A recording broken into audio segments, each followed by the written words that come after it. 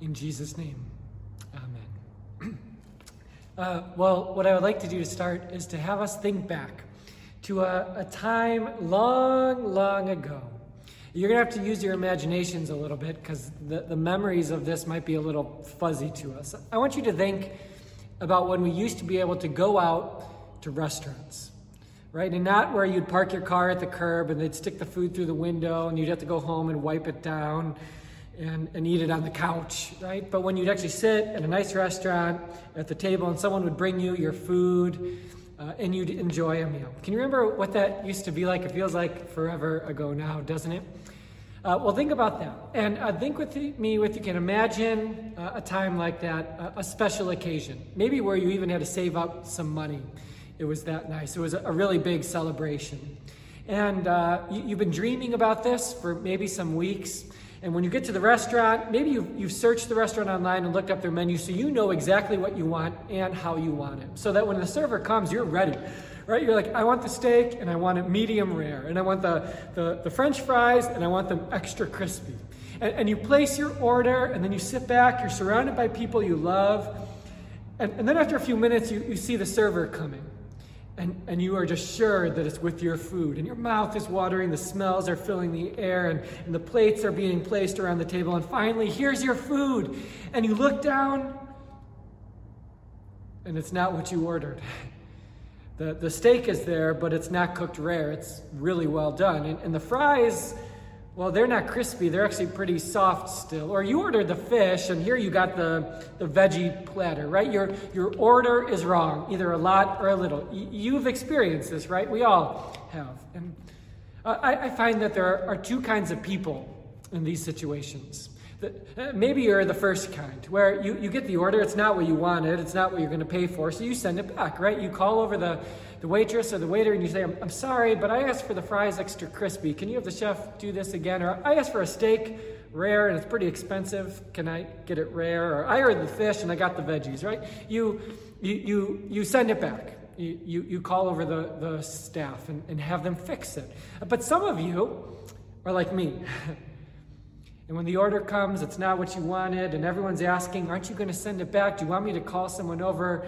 If you're like me, you think to yourself, well, maybe I forgot to order the fries extra crispy. I kind of mumble sometimes. It's really loud in here. They probably didn't hear, and it's crazy, and I don't want to bother them. I don't want to cause any trouble, so I'll just eat what I've been given, even though it's not what I wanted. I settle. And the truth is, I think we all settle. We all have certain things we're not going to settle over, and then we have things we're willing to settle on. Maybe for you, like me, it's a meal at a restaurant, but maybe you've settled in your career. The job you're in is not the one you dreamed of as a little boy or a little girl, and you're not making the money, certainly, that you dreamed of, but you know, it puts food on the table, it keeps your family fed, and so you've settled. Or maybe it's a relationship you're in, one that you know is not good, it's not healthy, but it's all that you know, and it's comfortable at this point, so you stay there, you settle. Well, the truth is that we settle even when it comes to our lives with God. We do it all the time. We settle when we live for just the now. When we say things like, you only live once, so we got to live it up while we can, right? That's settling. We've lost sight of the eternity that awaits us and the perspective we've been given by having a future that goes on and on and on. And so we settle when we simply live for the moment. We settle when we shrug our shoulders at the injustices and the wrongs around us. When we say, that's just the way it is, or that's the way I was born, you can't change it now, or when we look at all the hurts around us and we say, this has been going on since the beginning of time. Who am I to fix it? We're settling for a less than perfect world. There's one more way I'd like to talk about today, how we settle as Christians, and that has to do with how we view eternity. I don't know what you picture when you picture an eternity with God, but here's what I think maybe the prevailing general view is of eternity. And that is, many people, most of us, when we think about eternity, we think that when we die, our bodies go in the grave, our spirits rise up to a place called heaven, wherever that is.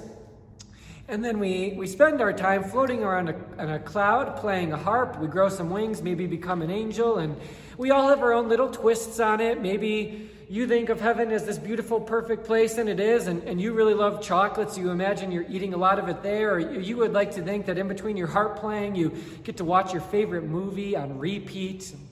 But again, the general view is we die, body goes in the grave, spirit goes to heaven, we live as these disembodied members sitting on clouds, doing whatever we're doing. But brothers and sisters, that is settling.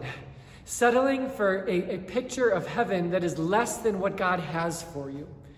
No, God has something greater for you than just this disembodied existence. No, he has complete and utter restoration and renewal. He has a resurrection for you.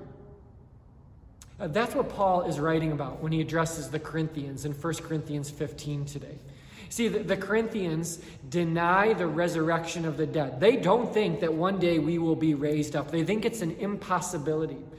Now, sometimes we lose sight of that, but it's something we confess in the Creed, either the Apostles or the Nicene, week after week, right? We say something like, and I look for, I wait for, I'm hoping, I'm counting on, and remember what we say, right? The resurrection of the dead and the life of the world to come, or life everlasting. Again, the Corinthians denied that. They denied that dead people could be raised. And Paul hears that, and he doesn't want them to settle for that kind of eternity. He knows that there's something greater, that there is a resurrection that awaits them. And so he writes to them today, this chapter that we read. And he has two main points that he makes as he addresses this. And the first point is that if dead people can't be raised, then Jesus wasn't raised, and then our faith is for nothing. Because our faith rests on the resurrection of Jesus. That's what makes him different. Lots of people lived good lives like Jesus. Lots of people died on crosses, but only one came back from the dead, that was Jesus. And if dead people can't be raised, then Jesus wasn't raised, and then we're still stuck in our sins. I mean, listen to how Paul puts it, because I think he puts it much better than I do. These two. His point is that the Jesus' resurrection is just the first, is just the beginning of a great and glorious day of resurrection. That's what's waiting for us. And God doesn't want us to settle for anything less. He doesn't want us to settle for a hope of a future, of just sitting on a cloud, playing on a harp, growing wings, because what we have is better than that. And God wants to redeem and renew that which was lost. Way back in the Garden of Eden, right? There was this world that God made where people were created with bodies and souls, and they lived together with their Creator in harmony in a place called Eden, where heaven and earth were one. And so much of that was lost, but God wants to find it and restore it. So much of that was broken, but God wants to put it back together. We live in a world now, because of sin since Adam and Eve, of pain and hurt. And God wants to heal that and to forgive that. And so he promises us this resurrection where we will be raised up, body and soul, brought back together to live with him, walking with him and talking with him, just like in the garden. Now, maybe this whole talk of the resurrection is new to you, right? Maybe you've heard 1 Corinthians 15, maybe not, or maybe you've heard the Creed or not, but maybe you've heard it, you just haven't thought much about what the resurrection means. So I know this is maybe new from some of you, but it's from God's Word. And one of the first questions people have, and maybe one of the objections they have is, well, what does this resurrected body I'm going to get look like, right? And we don't like the idea of that, in part because I think we look at our bodies, they get old and decay, and they come with their aches and their pains, right? And we think, I want to be done with this body. I like the idea of living as a spirit floating on a cloud, growing some wings. But Paul actually tells us in 1 Corinthians 15 a little bit more about this. I encourage you, after church today, throughout the week, go ahead and read 1 Corinthians 15. So much gold there about what the resurrected life means for us and what it looks like. But there's two things I'd like to say about the resurrected bodies we will be given. And first, Paul says, is that they will be glorious. Unlike these bodies, they will be amazing and awesome, far greater than we can imagine. And the second thing he says is that they will never perish. They are imperishable. That is, they won't decay, they won't get old, they won't come with aches and pains and groans, they won't die, they'll live forever. And there's a lot that we don't know about our resurrected bodies, but what we do know is that Jesus will return, he will raise us up, reunite body and soul, renewing and restoring that which was broken and lost by sin in the garden. That's the future that God has for us. It's a beautiful thing. I don't know if any of you have been watching the documentary on ESPN called The Last Dance. It's this documentary, 10-part documentary that follows around the Chicago Bulls from their championship seasons, particularly focusing on the last dance of Michael Jordan and their last championship season. And a lot of good stories coming out of that. I think I've mentioned this before, but as a kid in the 90s, I love this documentary. I'm eating it up. And a lot that we're learning, but some that we've already known, right? Like Michael Jordan. Michael Jordan, MJ, he was someone who never settled for anything less than perfection and victory. And he was going to do whatever it took to win, right? He was going to push himself and his teammates to the limits. And lots of stories in the documentary that kind of bring that out, but there's one in particular that stuck out to me.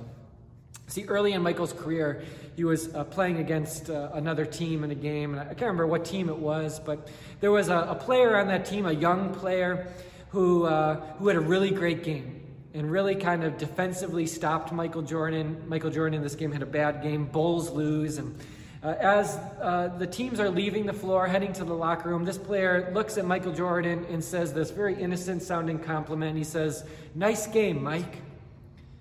Well, Michael Jordan being Michael Jordan, right? He hears this innocent compliment, and he turns it into a slight, right? Into a criticism. And it just enrages him. So the next day, the two teams meet again, and Michael Jordan goes crazy. He scores a ton of points, and the Bulls win, and he used, again, that innocent compliment to fuel him. And it really just reminded me that he was going to do whatever it took, even turn a compliment into a criticism. And the craziest part about it all is that Michael Jordan later admitted that he made all this up. that this player never said, "Nice game, Mike." Even that compliment was just a part of his imagination that was meant to fuel him towards victory. I mean, there's a lot to criticize there, but again, the point is that Michael Jordan was willing to do whatever it took. He would not settle. And I don't mean to compare Michael Jordan to God, not in the least, but maybe you see the comparison I'm making, right? Then in much the same way, although to a much greater degree, we have a God who is willing to do whatever it took. He would live the perfect life, enter into this world in our mess, and he would go to the cross, and then he would rise after being stuck in a grave so that we would be completely and utterly restored and renewed, so that we would be raised up in a glorious, imperishable body to life everlasting. He wasn't going to settle for anything less. And dear friends, that changes things for us. Having that kind of hope of the resurrection that awaits us, that changes us. It gives us peace for today. That's the first thing it does, because we know the end of the story. We know that which is broken will be restored. We know that which is lost will be found. We know our sin will be forgiven and our pains will be healed. We know the end. And so we have peace for today in the middle of this crazy, chaotic, pandemic world we live in, where every day is full of change. One thing is for certain: Jesus rose, and so will we. So we have peace for today. But the other thing it does for us, it gives us work to do.